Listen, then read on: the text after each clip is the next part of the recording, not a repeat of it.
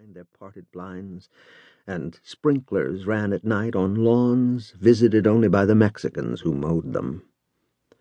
When his mother left her darkened bedroom long enough to chase him outside, Joe took the Saturday Evening Post to a pool in a nearby park and watched the girls oil each other and shriek when loitering bravos splashed water on them. He lay on his stomach and stared at the post and lived his ghost life with Mary Claude. After Joe started school, his mother took an accounting job at an office furniture store. A few months later, she and another woman formed a partnership and bought the owner out. Joe's mother began to dress smartly. She wore her hair straight instead of piled up on her head, and let a gray streak show through. One night at dinner, she said, "Joe," so insistently that he realized she'd been speaking to him without his knowing it, and when he looked at her, she said, "You can't bring him back, son. You have to let him go." Joe was embarrassed at the depth of her misunderstanding, but he played along and let her think she'd read his mind. The high school was new and bright and vast. In the echoing hallways, the voices of the students mingled in a roar that Joe came to hear as an aspect of the silence in which he passed his days.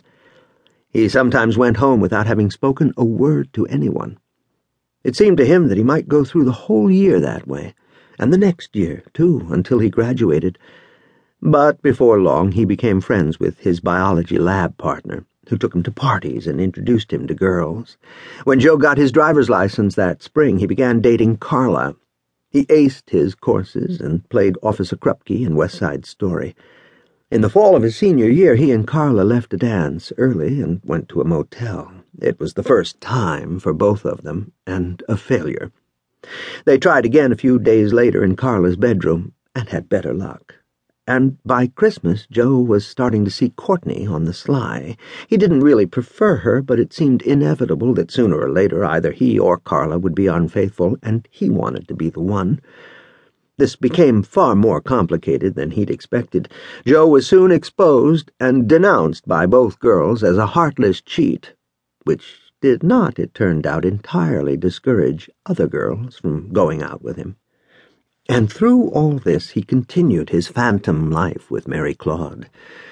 He was with her on a blanket in a moonlit clearing, or in a car parked above the river with Ray Charles on the radio, her fingertips grazing the back of his neck, her mouth open to his, her caramel taste on his lips and tongue and deep in his throat.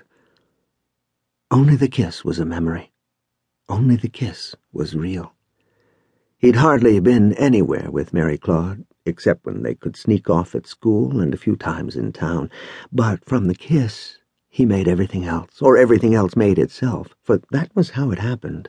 Without any effort of imagination or sense of unreality, he watched his life with Mary Claude go on, as he had once believed it would. The scenes grew more particular as time passed, each new one framed by those that had gone before, and always with a kiss at the heart of it. At Berkeley, Joe went out with Lauren, and when she left for a year at the Sorbonne, there was Tony, then Candace.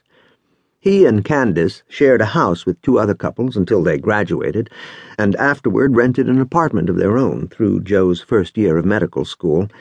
Then Candace went to New York to visit her family and never came back. She sent Joe a letter in which she asked his forgiveness for the problems she'd caused through her alcoholism, which she was now in the process of confronting. She said she couldn't return to the life she'd led in Berkeley, as he surely understood. No, Joe didn't understand. They'd had their troubles, the two of them. He'd been going all out, and so had Candace, waitressing nights as she worked toward a degree in dance therapy. Of course there were problems, but nothing all that serious, and he certainly didn't begrudge her a little relaxation. Yet when Joe's mother heard about Candace leaving, the first thing she said was that she hoped she'd get some help for her drinking. Joe hadn't mentioned the letter. Until he finished his training and met the woman he would marry, Joe had no more love affairs, just occasional sessions with women working too hard themselves to want much more of him. The practicality of these arrangements gave the whole enterprise a starkly biological cast, which made Joe nervously conscious of his masculine